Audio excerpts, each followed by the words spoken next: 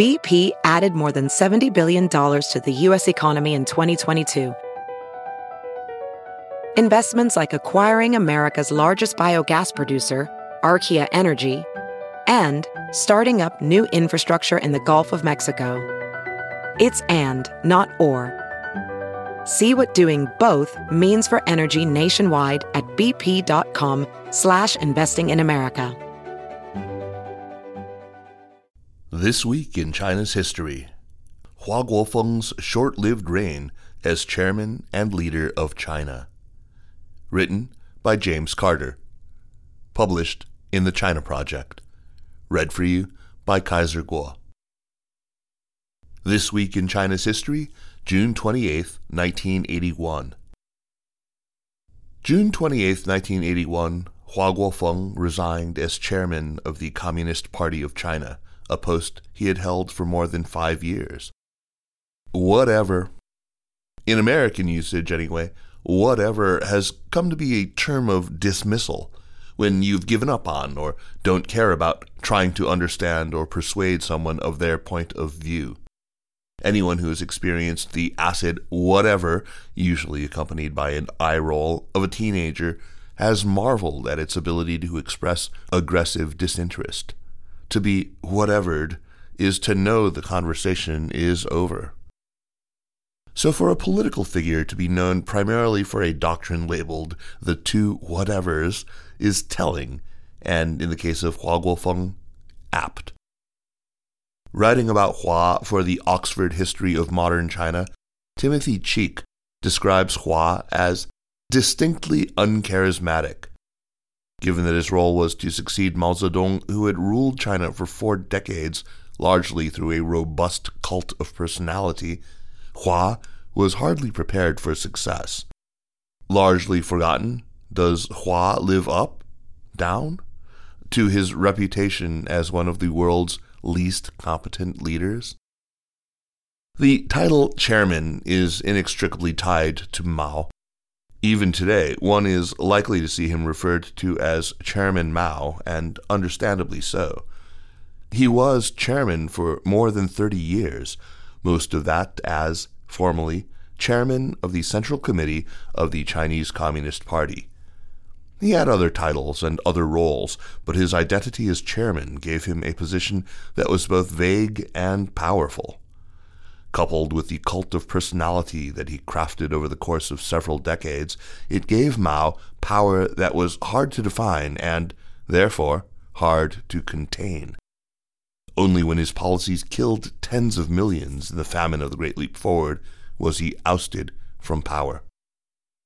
Even then, his removal was temporary.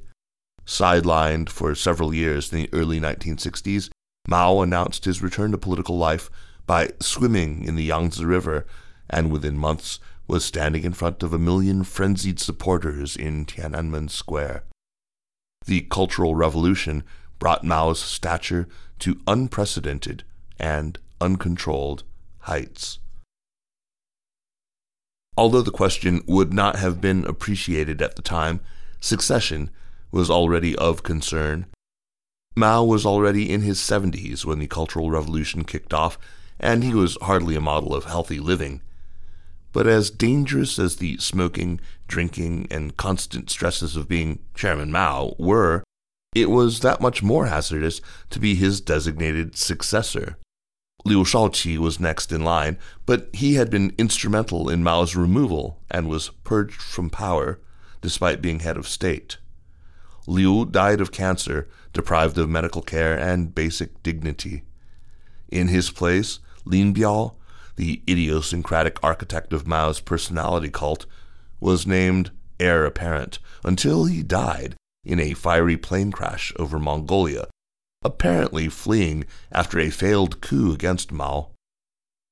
Zhou Enlai, China's premier, replaced Lin as first vice chairman of the CCP, thus becoming the designated successor to Mao, but he predeceased Mao, dying in early 1976. Enter Hua Guofeng.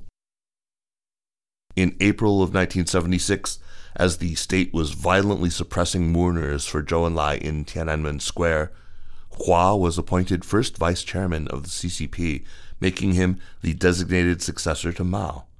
Hua was forced quickly into service when Mao's illness left him unable to receive visiting dignitaries. Seeking guidance, Hua found just 3 short notes from Mao, most famously, 你办事儿，我放心.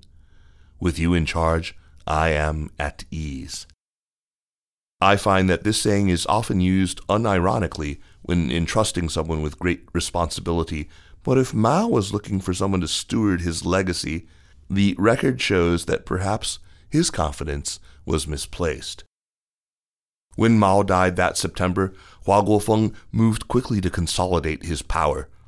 Even though, because he was Mao's designated successor, Hua was in a political predicament, facing challenges from multiple sides.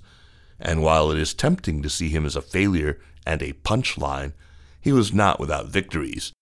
He outmaneuvered the Gang of Four, the zealous Maoists led by Jiang Qing, who sought to continue the Cultural Revolution, and had them arrested and put on trial.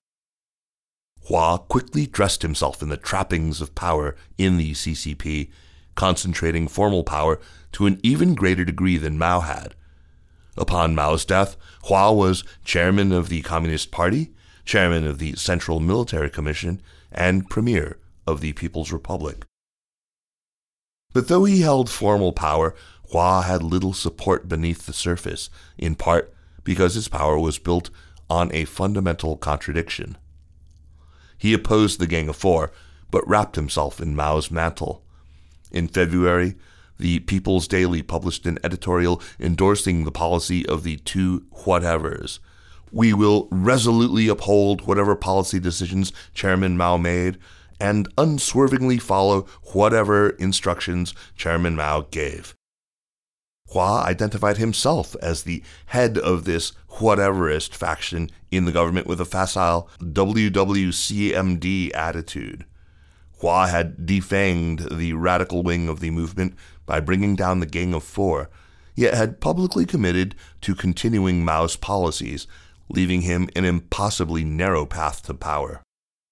Meanwhile, forces led by Deng Xiaoping opposed the extremism and dysfunction of the Cultural Revolution and worked to rebuild the government from within. The story of this bold and fragile enterprise is masterfully told in Julian Gewertz's new book, Never Turn Back, China and the Forbidden History of the 1980s.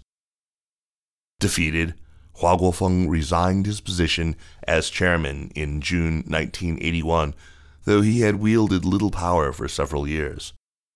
In a speech in August, Deng Xiaoping announced that Hua would be stepping down as premier.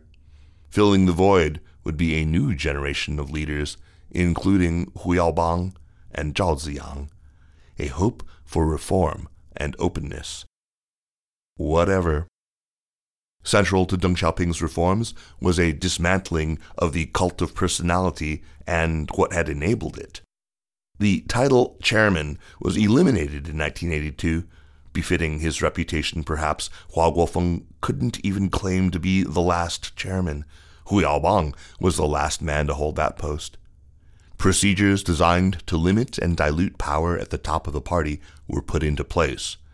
Many of these procedures, including term limits, have been recently undone by Xi Jinping as he reestablishes the importance of personal power at the top of the Chinese government. This Week in China's History is a weekly column.